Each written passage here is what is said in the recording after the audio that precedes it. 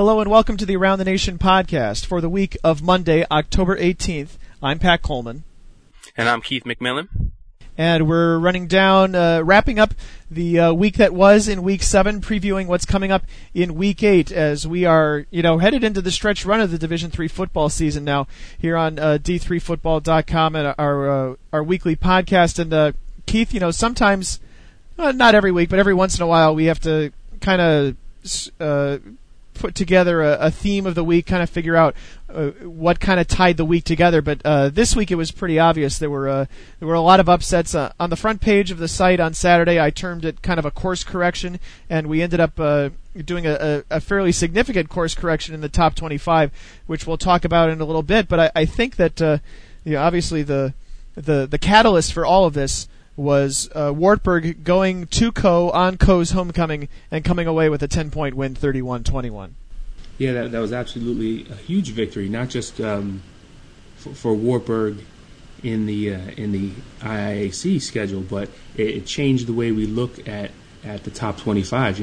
We had Co as high as number 6 in the country, and now when you change that order in that conference, rather than it being Co, which beat Central, which we expect to be better than Wartburg. Now it's Wartburg beat Co, which beat Central. So you change the order of that top 3 in that conference, and that significantly you move Co down the top 25, not out of the top 25 for a lot of ballots, and then that also by association affected Central's ranking, and they were ranked for a lot of people in the teens or in the single digits. They were number 9 last week, and they dropped 9 spots just by virtue. They won. Won big on Saturday against Luther, 45-25, and dropped 9 spots. But by virtue of who they've played and who they've lost to, and Pat, when we get to talking specifically about the top 25, we'll talk a little bit about that theory that you sort of came up with a few years ago, that it's not who you lost to, it's who you beat. And as you look at the teams that at least as I look at the teams and I look at my ballot, it's the teams with 1 or 2 victories over 4 or 5 win teams that are really impressive. And of course, Wartburg still has one more significant win against a conference contender that they have to come up with. That's not until Week 10. This upcoming week, they host Dubuque, then they host Luther, then they're at Central and at Simpson to close out the regular season. We know that in the Iowa Conference, if it ends up being a 3-way tie, that conference uses the Rose Bowl rule. So that means basically that gives an advantage to the team that has been out of the playoffs the longest, in which case that would be Wartburg if they end up with a 3-way tie with Co and Central, because Co and Central each went to the playoffs last year. What I don't know, and we'll have to get clarification from the conference office on this, is whether the rule is specific to last time someone won the conference or last time someone made the playoffs, because that would provide a different result, but we'll continue to chase that down. We are... I guess I can't say we're completely devoid of 3-way tie possibilities in the NJAC, but with with Rowan defeating Cortland, that puts those two teams tied in a 1-loss position, each a half game apart. And then behind Montclair State, which remains unbeaten in the conference and unbeaten overall, 6-0 overall and 5-0 in the league.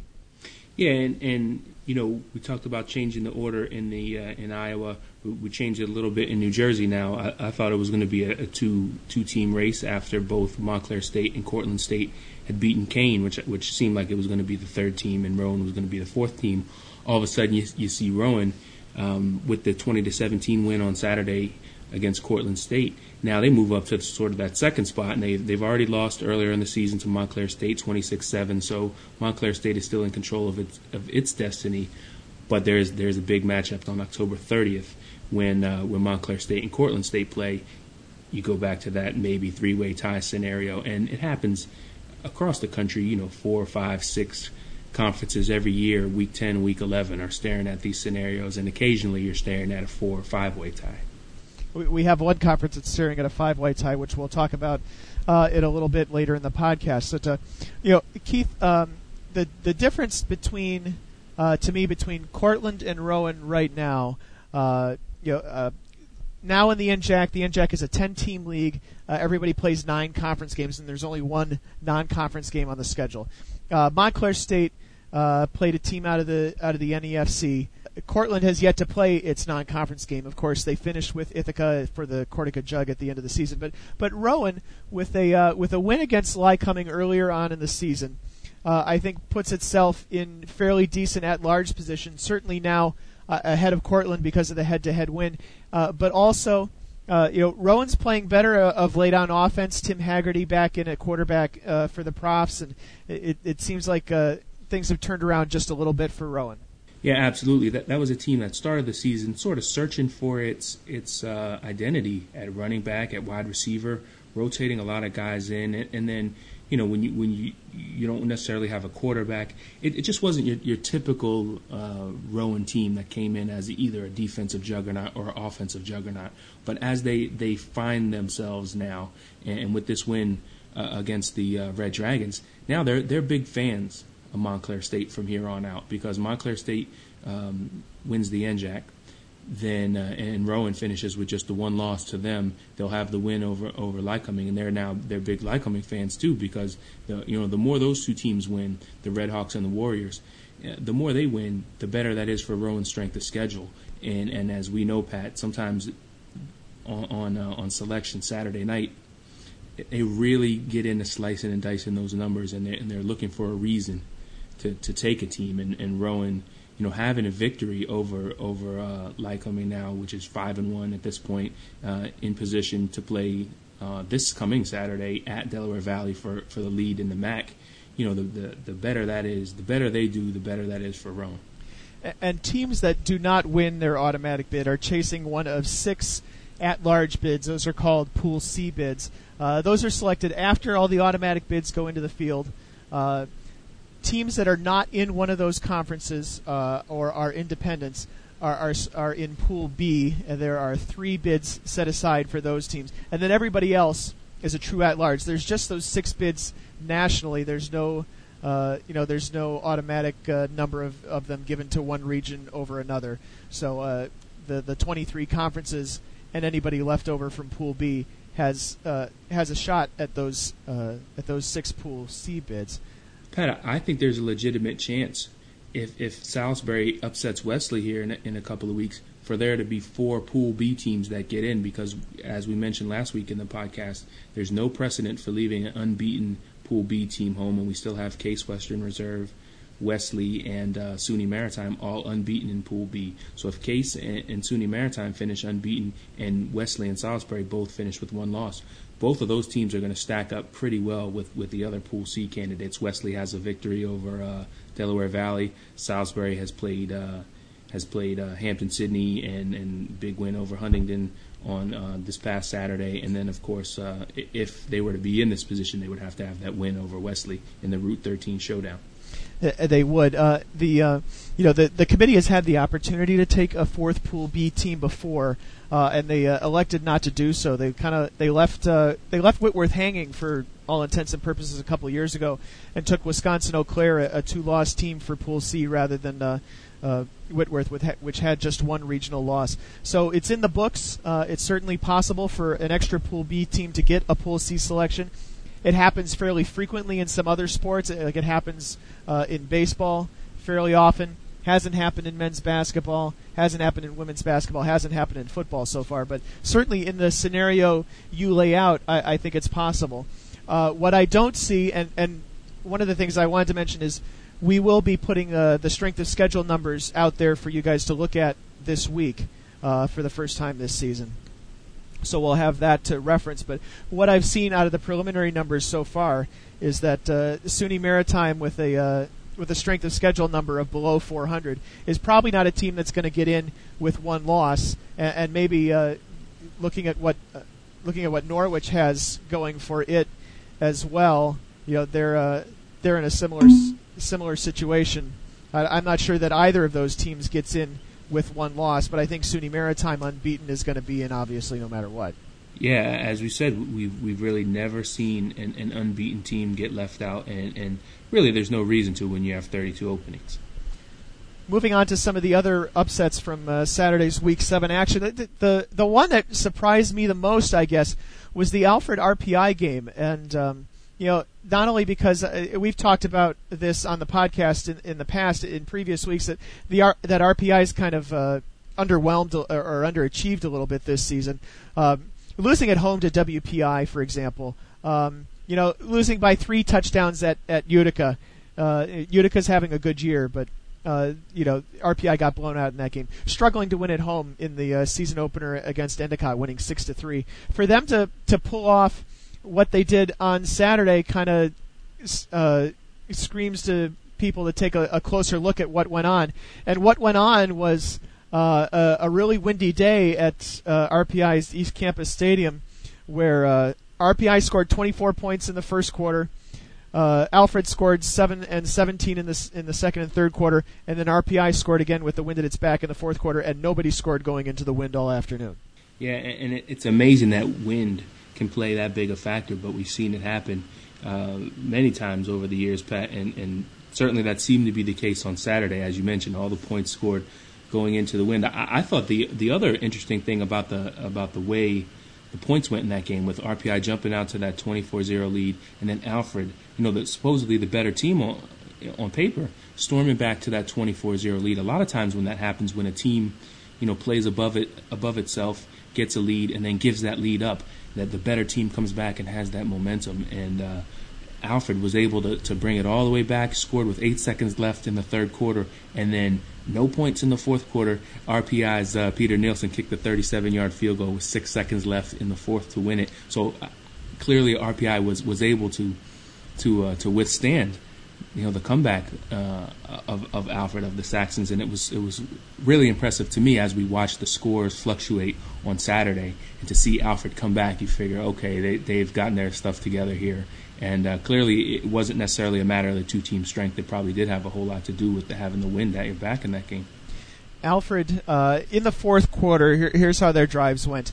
A 9-play, 13-yard drive where they started at their own 36, had a sack, a couple completed passes, a holding call on 3rd and 2, a sack on 3rd and 8, pushing them back into their own territory, punted the ball away. And then because RPI has the wind at its back, they go 6 plays and just 19 yards, but a 62-yard punt into the end zone. Alfred starts at its own 20, goes 3 and out. RPI drives again. They get all the way down to the Alfred 19 and fail to convert on a 4th down and 1. Alfred goes 3 plays, 6 yards. They punt the ball just 26 yards, and RPI gets it on its side of on its side of the 50, and then run pretty much the entire clock down, kick the game-winning field goal. The only thing Alfred has left to do is to try the miracle lateral play, and they got a handful of yards out of it, but not nearly enough, and it ended up, of course, the 27-24 RPI win. And this is something, Pat, to both of these teams, but especially to RPI, that's very unfamiliar. Remember, for 100 years, RPI played at 86 Field, and it was a field surrounded by buildings, and they didn't have to deal with the wind necessarily. So now this new East Campus Stadium opened at the beginning of 2009. This is all brand new to them, learning how to navigate the wind, and they probably had a little more experience figuring it out on their home field than Alfred did. But both teams used it to their advantage on Saturday, and RPI was able to manage the upset that way. RPI, Keith, is not out of, and this is not a conference game, of course. Alfred's in the Empire 8 and RPI's in the Liberty League. But the Liberty League remains wide open. St. Lawrence goes to Union and wins on Saturday 23-14. So St. Lawrence remains on top of the conference at 3-0. Merchant Marine is right behind at 2-1, and St. Lawrence has already played Merchant Marine, and obviously they've beaten them, so they have a little bit of an extra advantage over them. Hobart and RPI have each played just two conference games each. They're each 1-1. Union's 2-2. They're, I would say, close to being out of it at this point. And then WPI's 1-2, and Rochester is really out of it. They're 0-5 overall, 0-3 in the conference. But the Liberty League is a very wide open conference, and it's just odd to see St. Lawrence on top at 3-0. They're just 3-4 overall, and they could qualify for the playoffs by winning the conference title and still go just 5-5 if things broke right. But it's just it's a wide open league, and B, RPI still has control of its own destiny. Yeah, it's certainly weird to see a 3-4 team at the top of any conference standing.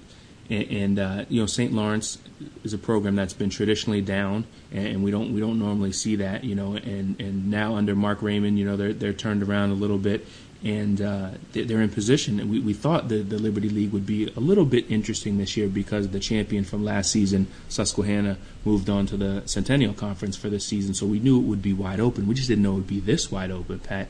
And the real bizarre thing is if you look at St. Lawrence as the conference leader, that's a team that lost by 30 points to Ithaca on the opener, is beaten by Norwich from the ECFC, lost to Alfred, and lost at Utica the week before this week's big win. So they're 0-4 out of conference, but that could be the team that represents the Liberty League in the playoffs. This is not a discussion here with this conference that's going to affect the top 25, but there's one other upset, of course, that does, and that's Randolph-Macon losing at Washington and Lee. And I don't know, maybe I did speak prematurely when I termed Alfred RPI the most puzzling upset of the afternoon on Saturday, because Randolph-Macon losing at Washington and Lee certainly belongs in that type of discussion as well. Yeah, and I actually thought that's what you were going for, but it's not completely puzzling in the sense that Washington and Lee was the sixth best rushing team in the country coming into the game, where they were the first team that wasn't featured in the around the nation about the triple options offenses. They were the best rushing offense outside of that triple option 5, and they rushed for 427 yards against Randolph-Macon, which sort of, I guess, exposed the Russian defense, but also I think says a lot about how good Washington and Lee is on the ground, because it's the fourth time this season they've gone over 400 yards rushing, which is just a staggering statistic if you think about it. Yeah, and having seen Washington and Lee at various times over the past decade, this is a real departure for them. This is not what they've done on offense for some time now. No, they've followed the footsteps of many teams and tried to spread it out and throw the ball, and clearly they've got something that works. It's strange too, because Frank Miriello is still the coach there, and he's been the coach there for years and years and years. So he's obviously has a case of he's adjusting to his personnel. And on Saturday against Randolph-Macon, Luke Heinsohn rushed for 147 yards. Brett Murray rushed for 100 yards, just 10 carries, so 10 yards a carry. And then Charlie Westfall rushed for 97 yards. So if you got three backs that can pick up yards at that kind of clip, you might as well use them. One of the things that I always like to look at in looking at rushing totals, Keith, is how many yards were lost. That is, there's the gain column, the loss column, how many times or how many yards they were knocked down behind the line of scrimmage for, and then X minus Y equals the net. Other than 4 kneel downs at the end of the game and 12 yards lost by the quarterback, none of them are listed as sacks, but when you're running primarily an option, passing downs could end up not being counted as sacks.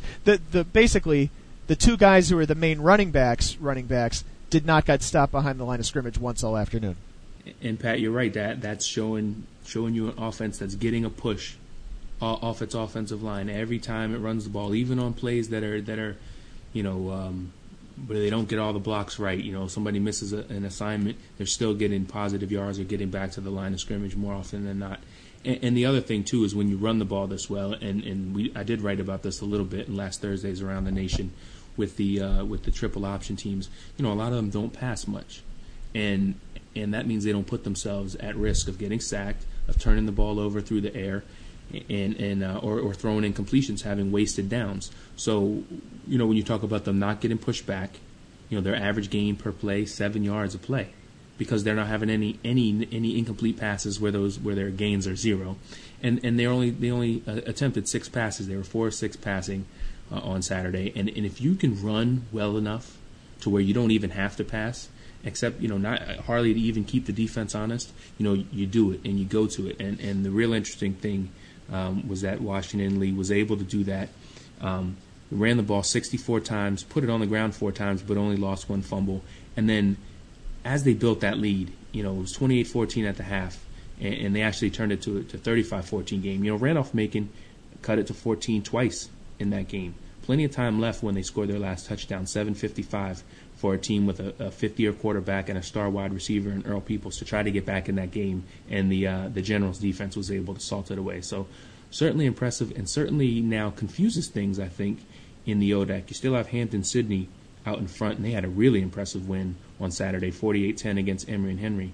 So now they're out in front, 7-0. But Bridgewater's still in the picture. Randolph-Macon still in the picture. They'll play Hampton-Sydney in Week 11. Washington and Lee is in the mix.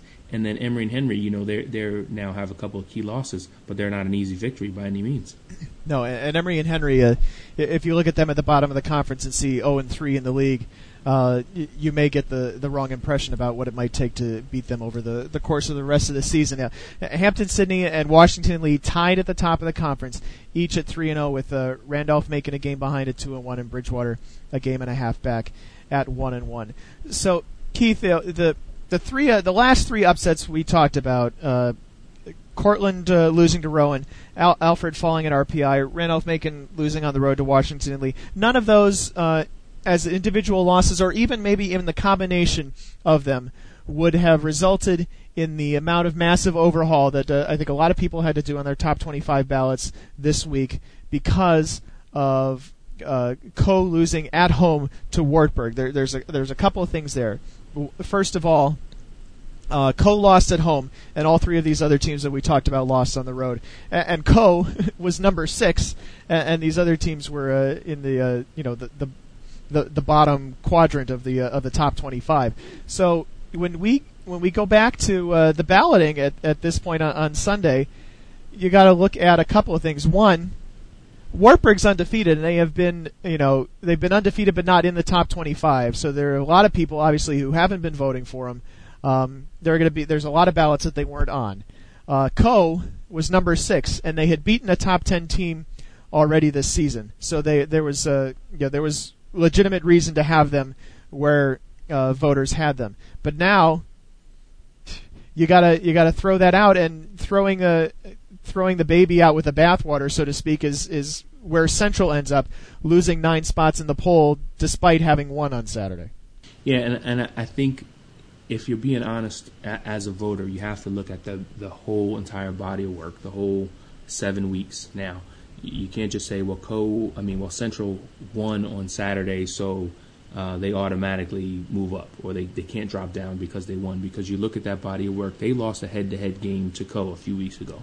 So you can't rank them ahead of Coe, and if Coe drops because of losing to Wartburg, then that sort of pushes Central down by nature. So then the question becomes, where do you put Wartburg in the poll? And if you had the best team in the Iowa Conference, number 6 in your poll, or wherever you may have had them, you can justifiably turn around and slot Wartburg and just say, I thought Coe was that team, and now Wartburg is that team, and you can slot Wartburg wherever you had Coe. And that's probably not how a lot of us did it. And in our top 25, it left us with 3 Iowa teams now ranked: 13th Wartburg, 16th Coe, 18th Central.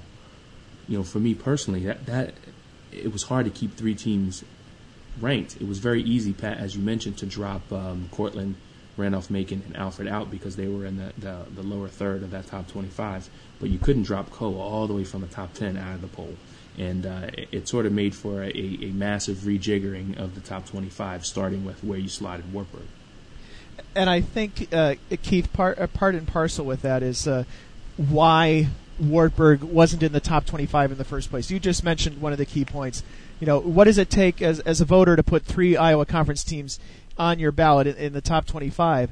And if you were going to put, you consider all 3 of them, they were all unbeaten or with 1 loss coming into the week, and nobody had a bad loss. And the team that had the loss, Central, had non-conference wins against Augustana and a team from the WIAC. So there was certainly plenty of reason to keep them in the poll.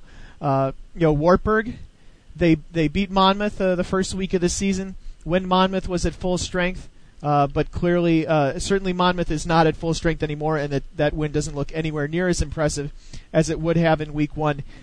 Even if Monmouth had continued fully healthy, I suspect they probably would not have. They probably would have more than 1 loss anyway, because I don't think they were playing that well, even when they had Tanny. But the fact of the matter is, the win against Monmouth becomes devalued. playing Gustavus Adolphus is not an impressive out-of-conference win. And they played Cornell, they played Loras, they played Buena Vista, and they blew all those teams out. They shut out 2 of them. They held the other 2 to 6 and 14 points. Basically they had allowed just 27 points in the 5 games coming into Saturday, but because of who they played, it was kind of hard to figure out what to make of them. Pat, I think you touched on the major point, and I think the second key point there is a lot of people when you start off your ballot at the beginning of the year, you're going off of where teams ended last season. And for Co and for Central, that was in the playoffs. And for Co in particular, with the upset of St. John's in the first round, they moved on around. They won in the playoffs. And so in a lot of people's mind, when you look at what all 3 of those teams were bringing back, you started off with Co in the poll, then with Central, and then those 2 teams played each other. So they each had a big name opponent.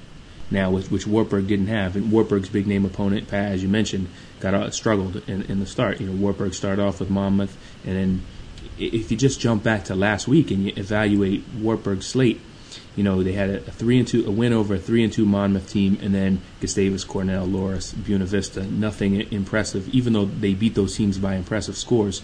It wasn't an impressive opponent. Now you take that exact same slate, you add a victory against Co, which ranked number 6 in the country at the time, to it. And then Monmouth wins its 4th game, and now it's a 4-2 team, and that win starts to look a little bit better, and you start to look at the entire body of work, and you realize, wow, they haven't given up hardly any points. They have a win over a very good team, a Co team that was undefeated when they played them. Now that body of work starts to look a little better, and it's amazing how until a team gets tested, you sometimes don't know what to make of them. And that was the case with Bethel, I think, last week when they weren't in the poll. They weren't ranked, and suddenly, you had the game against St. John's. They beat St. John's and they moved in, And now they have their major wins really are just St. Olaf and St. John's. Olaf is 4-2, St. John's is 3-3, and not yet really impressive. But nobody really took notice of Bethel because they weren't coming off a long playoff run last season like St. Thomas was, like St. John's being a playoff team.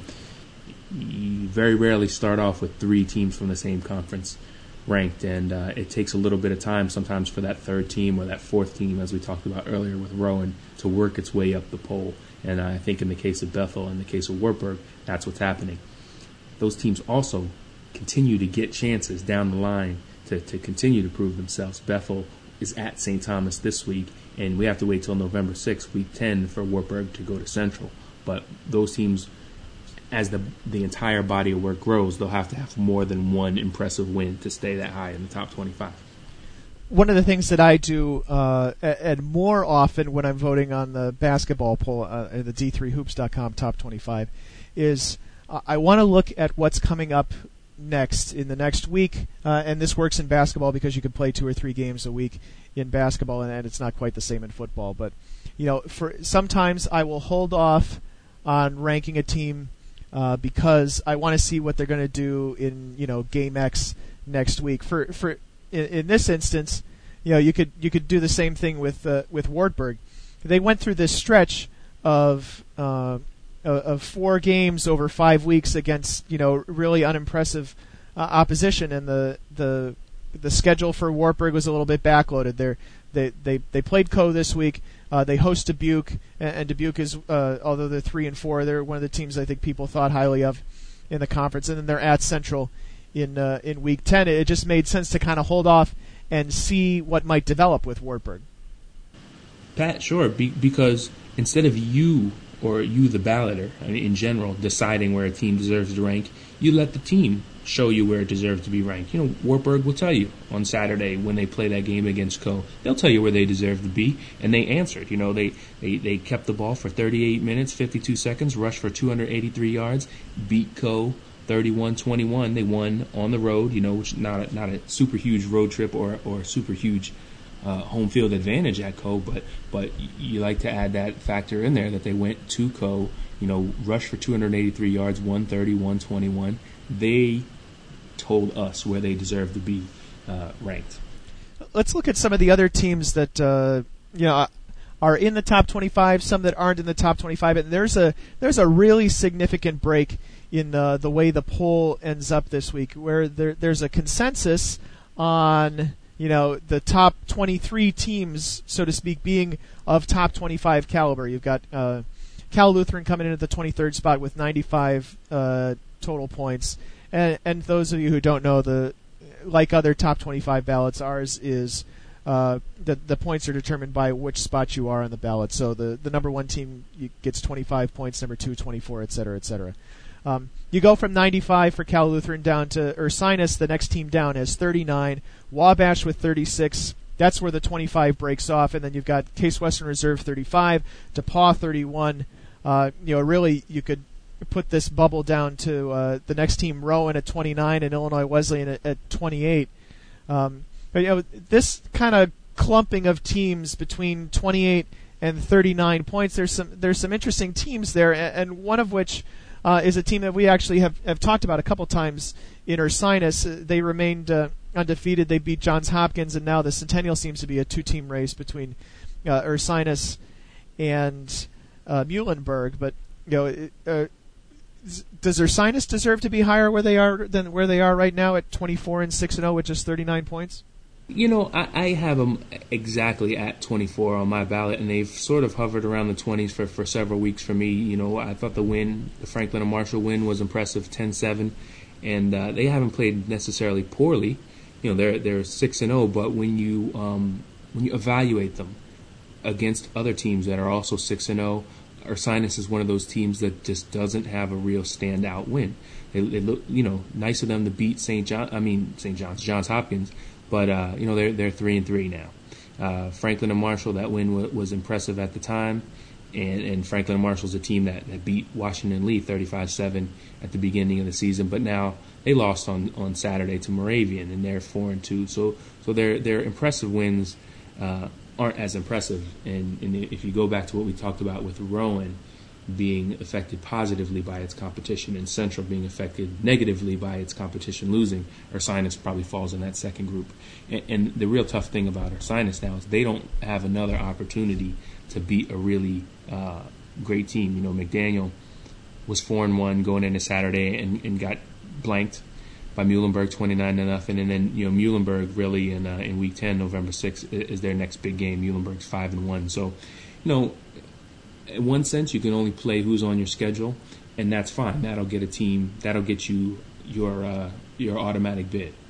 But it doesn't necessarily move you in the top 25 ahead of teams who have several games against teams, with 4 and 5 wins, or at this point, that's just to evaluate Ursinus against a team in its region that's next door.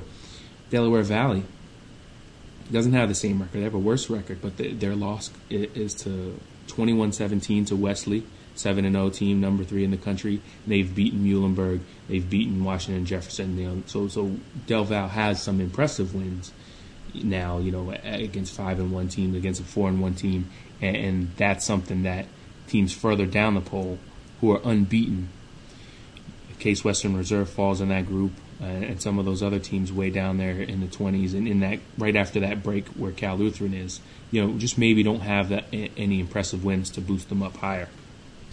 Ursinus, of course, with the Centennial Conference expanding this year, adding Susquehanna, moving to 10 teams. They have 9 conference games. They had just the one non-conference game that they could schedule, and that was against Albright. Albright, I think we knew coming into the season, was going to be a shadow of its former self, of its playoff self. Last year, Ursinus also had a non-conference game scheduled against Lebanon Valley. Do you think that having an extra non-conference game for any team, but especially Ursinus in a position like this where they're trying to prove themselves, is that something that would have helped? It would be nice if they had it and they had a victory in it, but by the same token, they scheduled Albright, a team that won in the playoffs last year. It looks like a pretty good game for them. I think to some degree it's out of your control as a team. You can only play who's on your schedule, and for teams in a region like Pennsylvania, or if you're in a state like Ohio or Virginia, where there's more than one conference, Massachusetts is another one, New York, where there's several conferences. You can go outside your conference but not have to take a long road trip. a lot of teams tend to schedule somebody close by, and that's fine, especially if it's somebody that's on your level competitively. You can't blame Ursinus necessarily, I guess, for who they schedule, but you also can't punish a team who has those games and has won some of those games by ranking them below a team that just happens to be 6-0 against the competition that it played. And Ursinus last year lost to Albright 28-3 when the roles were reversed a little bit. How about another team that's just on the other side of the top 25/others receiving votes dividing line, and that's DePauw. Pat, they've hung below the radar all season, and it's sort of strange because a lot of times when a team is coming off a playoff appearance, and DePauw was one and done last year, so it wasn't a really impressive year. In fact, they were only had 7 wins last season going into the playoffs, so it wasn't like they're that they came off a long playoff run and people thought they were dominant. But by the same token, coming back this season, not a dominant team in the SCAC. And a lot of people thought, or I guess we thought, at least with kickoff, we thought this might be the year that center would jump into that top 3 with Millsaps, Trinity, and DePauw, and it hasn't happened. DePauw and Robbie Long, now the coach there in his second season, is took over right before the season started last year, and maybe didn't have the time to get everything like he wanted it. Now he's got it like he wants it. That team's 6-0, 4-0 in the SCAC, and it seems to be getting better as things go. Impressive victory a couple weeks ago at Millsaps, 35-21, and then had to hold off Adrian this week at 23-19. I think they probably fall into that group, Pat, as we mentioned, with Ursinus. They're right where they belong in the poll because they don't have a real wonderful, dominant team on their schedule that they've beaten, and some of their games have been close games. But you can't knock them too much for being 6-0. I wanted to, basically give Ryan Tipps a bit of a, I don't know, not a plug, but some props for picking that game, the Adrian DePauw game, as the surprisingly close game, because I think I would have thought going into that game that Adrian coming in at 2-3 with they're only with win at Olivet being one of the wins, being that.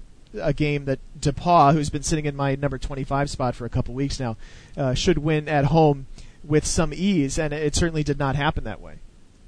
Yeah, if we're giving Tips, props for doing well on Triple Take last week, you got to throw in that he picked Randolph-Macon to be upset by Washington Lee, and we all picked pretty good game of the weeks too, and Tips nailed his. As well, all the game of the weeks were good, but he picked the Baldwin Wallace Ohio Northern game, and you had Wartburg at Co, and I had Cortland State at Rowan, and those all turned out to be important games. So as that Triple Take comes out on Friday morning, take a look at it because there's a lot of insight in there, and especially Ryan, he nailed it pretty well last week. Yeah, and one of the things about the Triple Take is not necessarily to put out there everything that we think that everything we put out there is something we think will happen. My goal, at least when I'm writing it, is to put out something that could possibly happen. I would put in the minds of the readers that Oberlin Wabash could be a close game because of X, Y, and Z, or that Cortland State could be a most likely upset because of these various factors. So, that's just something to keep in mind. There's one more team I wanted to talk about in terms of the whole reordering the top 25 conversation, and this is a team that's not in that cluster of teams at the bottom. And I'm thinking about St. John Fisher, which is 7-0. They've played a fairly decent schedule. They've and they play in a good conference. They've beaten Ithaca, who's traditionally been a contender in that conference, although St. John Fisher has certainly had their number for a couple of years. They pounded Hartwick on Saturday. They intercepted 8 passes. They're coming into the stretch run at Alfred, home to Frostburg State, and then versus Springfield. But what does St. John Fisher have to do to get above where they are right now, number 19? I guess keep winning. I mean, because for me, that's a team that started out in the 20s and has moved up into the single digits for me personally on my ballot. And the reason for that is, as the competition has gotten increasingly tougher for them, they've performed just as well. They had a 3-week stretch where they played Hobart, Utica, and Ithaca, and beat all those teams by double digits. In fact, the closest game they've had this season was the 11-point win at Utica. They've blown teams out. They haven't scored fewer than 34 points in a game. Only 3 teams have even gotten to the 20s against them defensively. So they have it on both sides of the ball. They play in one of the nation's toughest conferences in the Empire 8 or the Empire 6, as we like to jokingly call it right now, because there's only 6 teams. But I don't see any reason to knock what St. John Fisher does. And at the risk of getting a little ahead of myself, we're actually at a point where if Fisher finishes strong, they got Alfred, Frostburg State, and Springfield here, they could be that 10-0 team where a playoff bracket is based around it in the East. Montclair State is in that group right now as well if it can finish strong. I think if you're honestly reevaluating your ballot every week and not just nudging teams up, not nudging a team down that loses and then nudging everybody else up one spot or however many teams lose a spot, if you're honestly looking at it every week or every other week and taking a look at the entire picture, I think St. John Fisher is one of those teams that's probably pretty significantly underranked right now. I thought I was doing well by St. John Fisher, but to hear that you have them ranked number 7, maybe I could find another handful of spots for them to move them up next week if they continue to win. And obviously, winning at Alfred is a game that would be a pretty good statement for top 25 purposes. The team that I got to see on Saturday, I got a chance to see Wisconsin Whitewater at Eau Claire, and when I first of all, when I first thought about this game, not really knowing what Eau Claire might do this season, my first goal was knowing I'm going to see Mount Union early on. Here I get a chance to see Whitewater, and I only have to drive 110 miles each way to do it. But then Eau Claire got off to a good start. They beat St. John's. They were, I don't want to say they were competitive against North Central because I'm not sure necessarily that they were.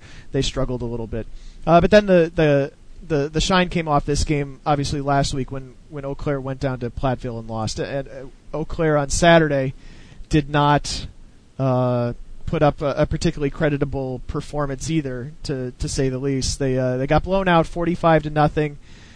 They ended up with just 150 yards of total offense. They averaged 2.4 yards a carry. They barely had any. They barely ran any plays in Whitewater territory all afternoon. The one thing that I wanted to see was how the Whitewater secondary looked, because that was a spot where they lost some pretty significant playmakers from last year's championship team, and Eau Claire simply wasn't capable of testing the Whitewater secondary. And one thing we did see was Matt McCullough returning an interception 42 yards for a touchdown. So what minimal testing they got, they passed.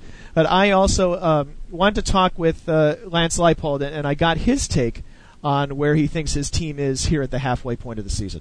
Well, I still think there's little things that we've got to clean up, and somewhere in the penalty, we're stopping ourselves. We're progressing nicely. I think our passing game's coming along the way we'd like it, and just a matter of consistency right now of where we need to be. We've got some health issues in some positions that you always worry about that, and young in some spots where a good thing in a second half like this, you get a chance to get some of those guys on the field, so hopefully you can build some depth if you're going to be a team that has a chance to win a conference championship. Keith, of course, the injuries he's talking about are at running back. Booker Stanley, the guy who played at UW-Madison for a time before coming to Whitewater now as a 26 or 27-year-old. He's put up some good numbers and had some great runs for the Warhawks this season, but he's been injured, and I heard he may not be back until the end of the month. I'm not sure if they would see him next week at River Falls. I saw Lavelle Coppage on Saturday, and Coppage had 18 carries for 106 yards and 2 touchdowns, and I have to think that's pretty good. That is almost entirely on the offensive line, because Coppage did not have his burst, his breakaway speed. He didn't have the cutback ability that we've seen out of him we saw out of him in the Stag Bowl last year. We didn't really see it the year before either, because he was hurt then too.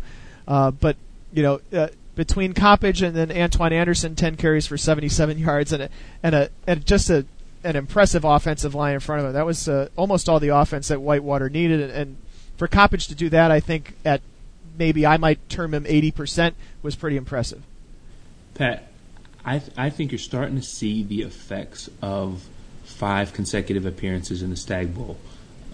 You and I have talked about this for years, where Mount Union's success, going to Salem consistently year after year, it begins to recruit itself, and then it pays dividends because they're practicing 5 more weeks than every other team. And I think you're starting to see that now with Whitewater, where they have the depth in the program, where if a guy goes out, they can step in right behind him. There was a point going into Saturday where we thought Coppage wasn't going to play.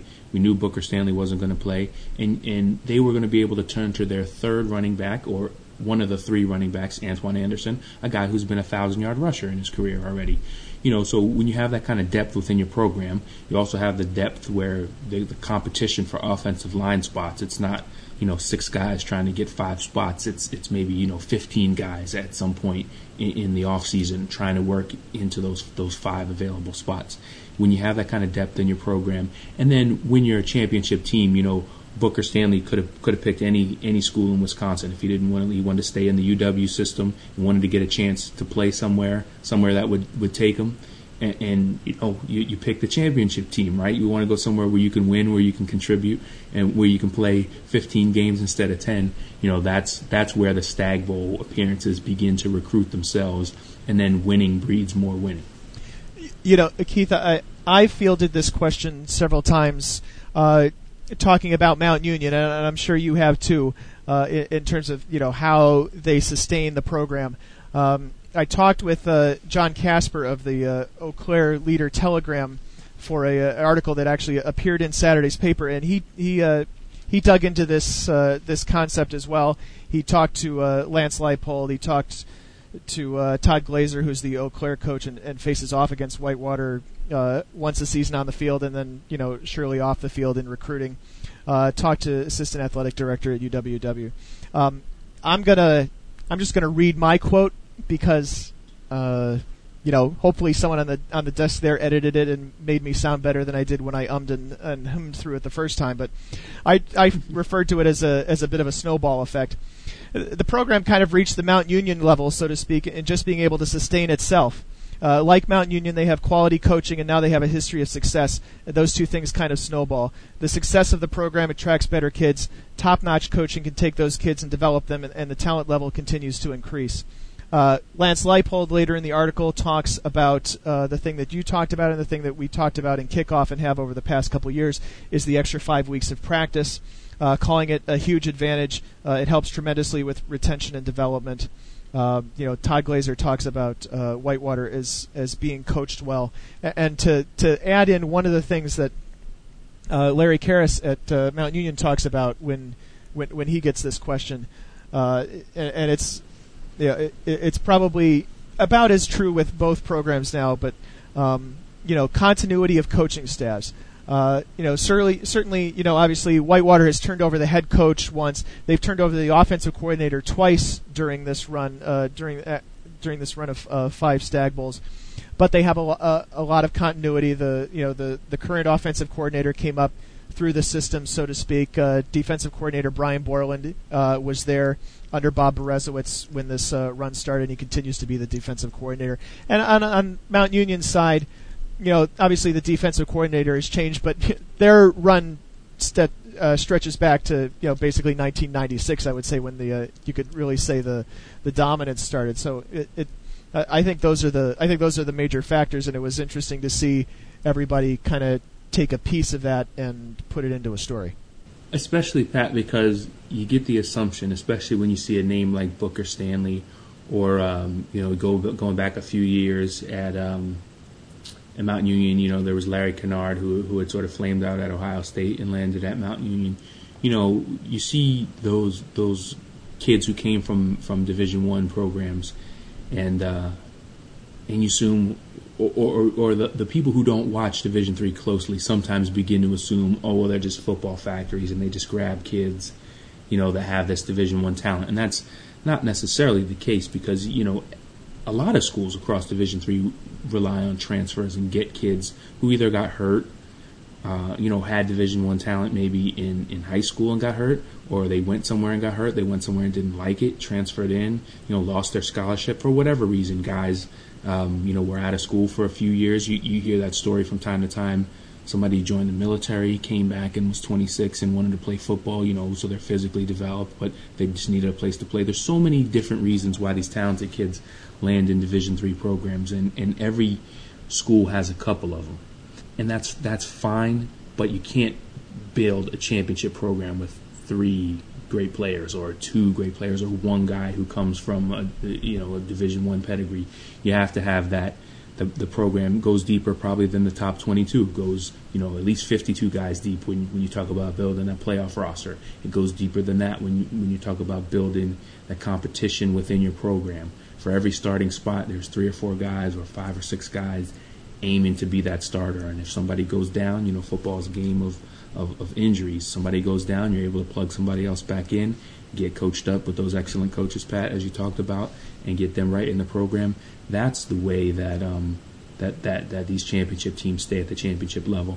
And what makes it impressive for a WIAC team like Whitewater is they can't carry 200 kids. They have a roster limit of 100, and so they're going to stop there. Now they have a little bit of an advantage over a lot of the private schools in terms of tuition costs, being a state school, but everybody's got their challenges and their limitations in Division III, and it's the way you deal with those challenges and build that success, keep building upon it, is what makes these championship teams good. Not because they sort of skirt the rules in any way. I'm sure teams do it, but there's a way to legitimately build your program and then absorb those advantages. And those major advantages, Pat, as you talked about, the extra weeks of practice, and then having that winning, taking that out on the road with your recruiting. Keith, we've talked about some of the conference races. There's one, and we kind of scooched past it earlier, but before we move on, and I know we're getting close to the hour mark here. But before we move on to what's coming up in Week 8, I just wanted to highlight what happened in Week 7. It's basically that the USA South, which is now 3 games into its conference season, is log-jammed with 5 teams tied for first. Averett, Christopher Newport, Ferrum, North Carolina Wesleyan, and Shenandoah, all 2-1 in the league. And I think primarily 2 games that caused this. One, Christopher Newport defeating North Carolina Wesleyan, and Maryville with an upset of Averett. Yeah, until that Maryville loss, Averett was pretty much in control of that conference.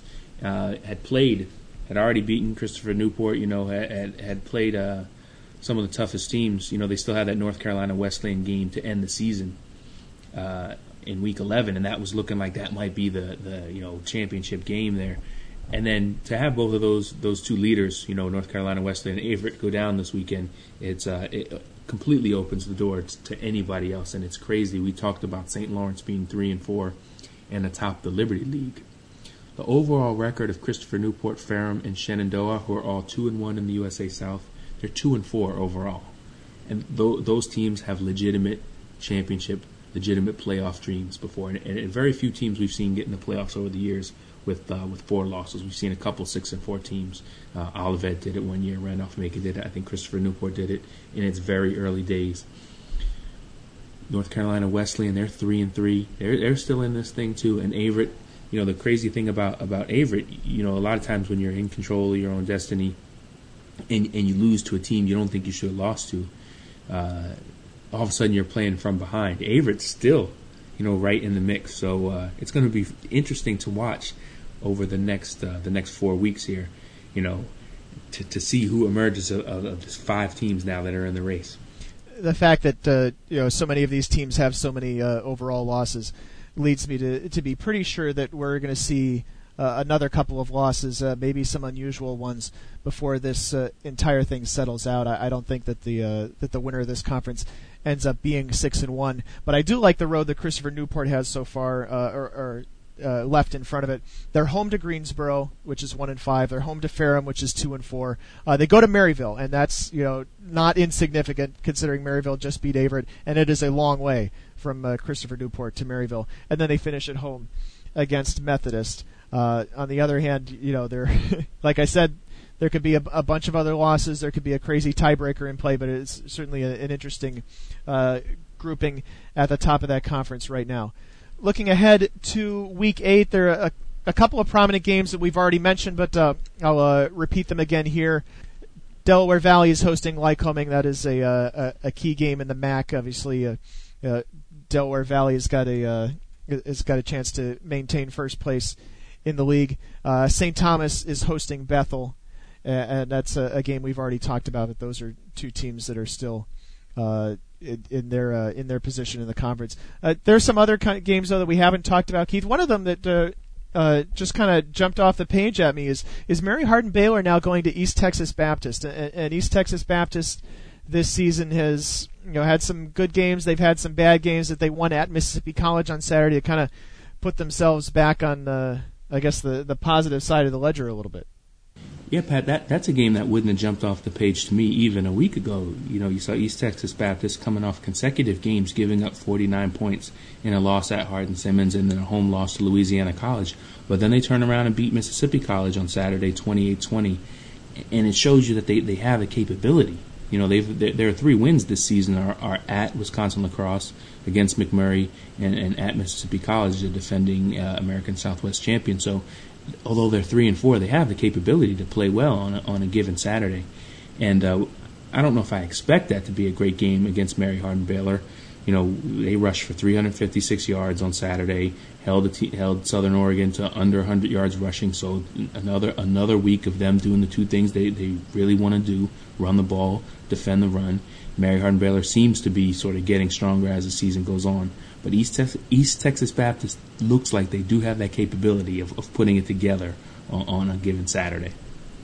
In the CCIW, Illinois Wesleyan has a chance to force its way into a potential eventual 3-way tie scenario. They play at North Central. Illinois Wesleyan at North Central. Carthage is at Wheaton, also in the CCIW. Key games in the Empire 8. St. John Fisher at Alfred, and then Springfield playing at Ithaca on the grass, where they have struggled in the past. Obviously a real key game out west, not only for top 25 purposes, playoff seeding, all that, is Linfield at Pacific Lutheran. Yeah, I can't imagine Linfield being more ready for this game. These teams are already traditional rivals, but Linfield losing that game back on September 11th at Cal Lutheran, the 47-42 loss. Linfield is really a touchdown. Those 5 points, they're those 5 points away from being considered top 5 team in the country. All of us would have thought, hey, they're just as good as they were last season, and they breezed through Laverne, Willamette, Puget Sound, and Pacific, which not necessarily tough games with the exception of Willamette in there, but they've breezed through their 4 victories, and they've only really been tested in that first game at Cal Lutheran. So this is a team that we probably all would have thought was a top 5 team, maybe even a team who was a threat to breaking, to have a Stag Bowl season, and all of a sudden now they're down there in the 20s, and they have an opportunity now because Pacific Lutheran beat Cal Lutheran to sort of get back in control of their playoff seeding in the West region, to get back in control of the Northwest Conference. All they have to do is go to Pacific Lutheran and beat their rival. That's all. And then for the wrapping up the rest of the Week 8 schedule, Worcester at Case Western Reserve as Case tries to continue to remain unbeaten and in contention for a Pool B bid. And then DePauw goes to Trinity. And even though Trinity lost last Saturday handily to Texas Lutheran and falls to 3-3, 1-2 in the conference, DePauw has, to put it mildly, struggled going to San Antonio, Texas, to play Trinity University. He's Keith McMillan. I'm Pat Coleman. As we wrap up the Around the Nation podcast, wrapping up the Week 7 of the Division III football season for 2010. Don't forget to stick around. Of course, we'll have Statistical Spotlight overnight on Monday night. We'll announce our video play of the week on Tuesday, Around the Region columns on Tuesday and Wednesday, and then Keith's Around the Nation column on Thursday.